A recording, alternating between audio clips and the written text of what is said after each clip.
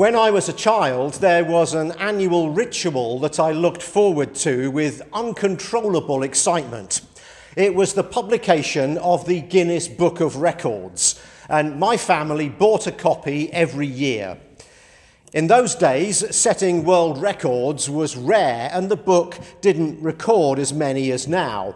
Today, there are over 40,000 records in Guinness's database, and they update it every week to take account of whatever bizarre feat of human endeavour has been achieved in the previous 7 days.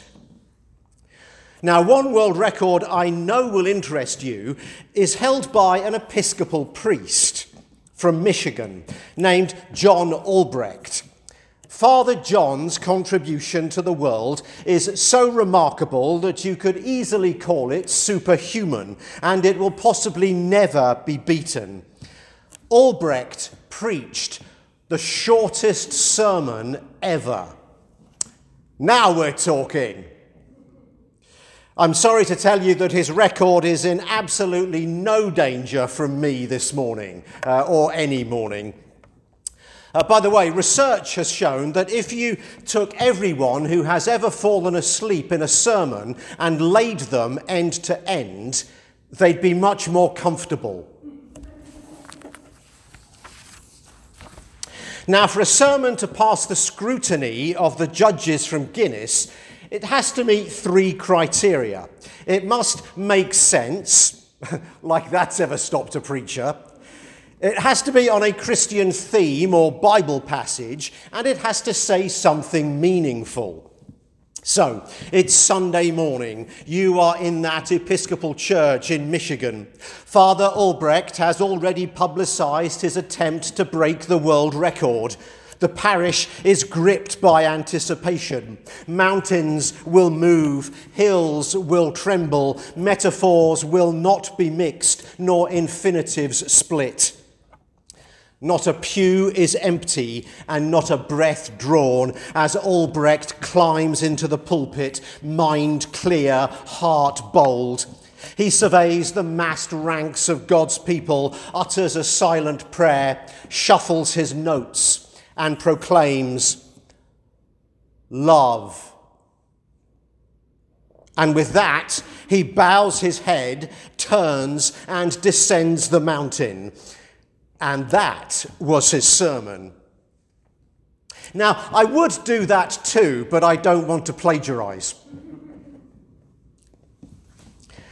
Until that morning in Michigan, it is thought that Jesus held the world record for the shortest sermon.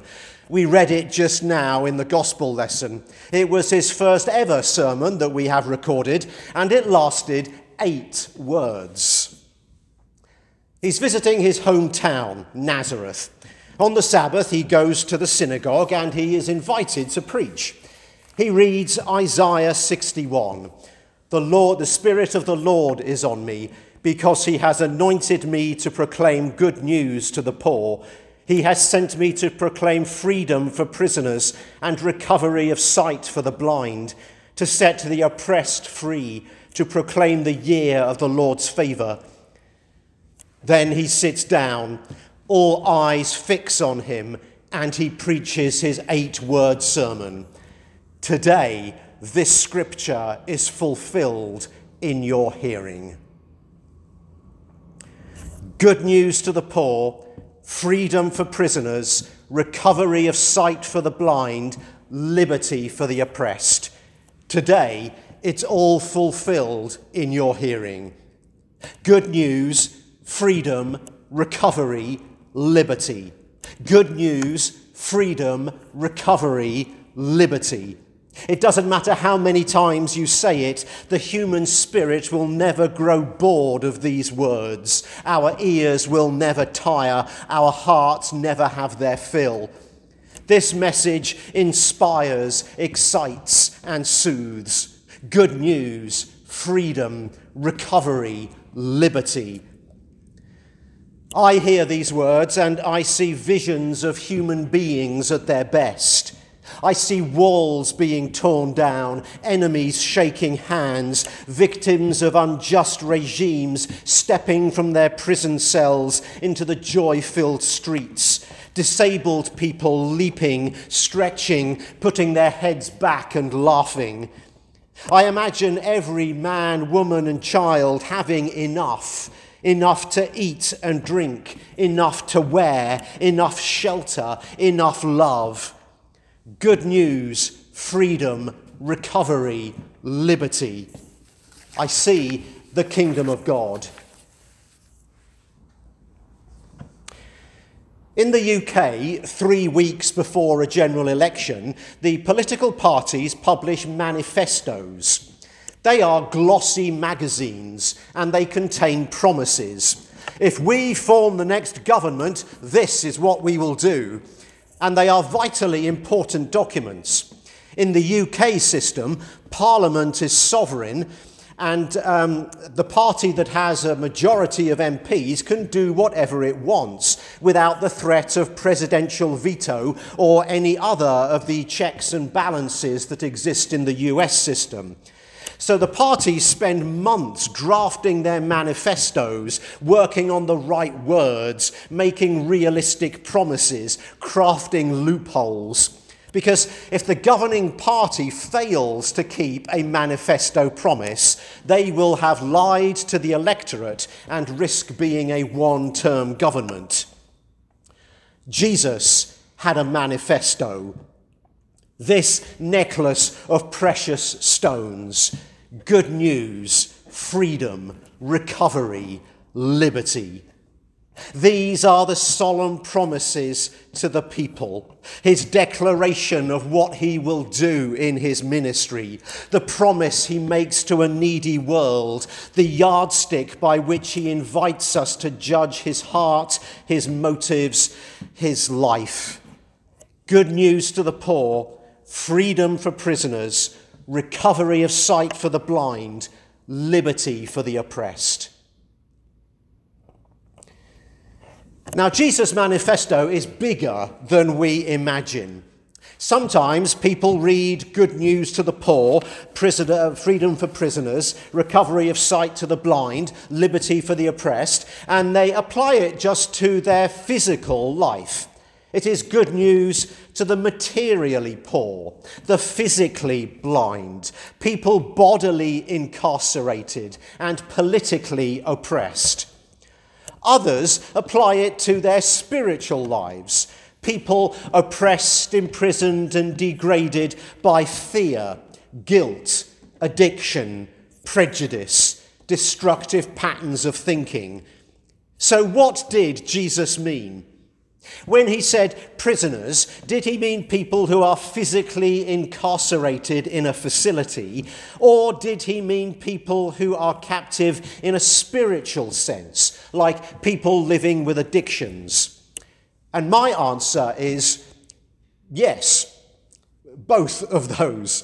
Why do you need to choose?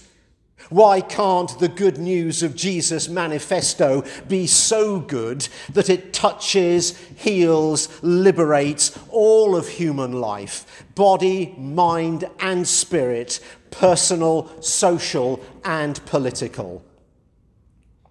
So when members of St. Paul's, who today are serving hungry people at the mission kitchen in Elizabeth, do that, good news is proclaimed to the poor. When Christian visitors go to prisons and spend time listening to inmates and supporting them, freedom is proclaimed. When a Christian eye doctor uses a week of her vacation to go to India to perform cataract surgeries on patients who can't pay, sight is recovered. When Christians devote themselves to prayer and giving for the sake of anyone who is suffering under political, social, or material oppression anywhere in the world, liberty is proclaimed. But there's more. There's a fifth promise in Jesus' manifesto that I haven't mentioned yet. It's called the Year of the Lord's Favour. In the Hebrew scriptures, it's called the year of Jubilee, and it is amazing. One of the hardest challenges for politicians and economists today, whether they be left, right or centre, is the growing gap between the richest and the rest, and how for 40 years or so the income of the richest has grown dramatically, but the income of the rest has remained comparatively stable. By the way, if you know how to correct that problem, I will vote for you. Ancient Israel had a way, and I warn you, it wouldn't get too many votes. It is recorded in the book of Leviticus, and it's called the Year of Jubilee. To us, it is mind-boggling. The Jubilee was every 50 years, and it was a year of forgiveness. In that year, all property that had changed hands in the previous 5 decades was returned to the original owner. Enslaved people were set free and debts were cancelled. Even the fields were given a year off, with no planting and harvesting. Now, the effect of this was to equalise the population. In an agricultural economy, land is how people were secure. And if every parcel of land stayed permanently in the hands of the family who originally owned it, then that family would never face poverty. If they fell into hard times and were forced to sell their land to put food on the table, it was only temporary. The speculator or banker who bought it would have to give it back within 50 years. There was a delightful description of what peace and prosperity in Old Testament times looked like. Everyone will sit under their own vine and under their own fig tree. A year of jubilee. A year of forgiveness, a year when we drop the debt that is owed us. Dare we declare a year of jubilee in our own lives? Dare we pronounce this the year of grace in our families, our workplaces, our social circles, our church? Who owes you a debt? It could be a financial debt or a debt of time, the debt of a favour, the debt of an apology. Who owes you one?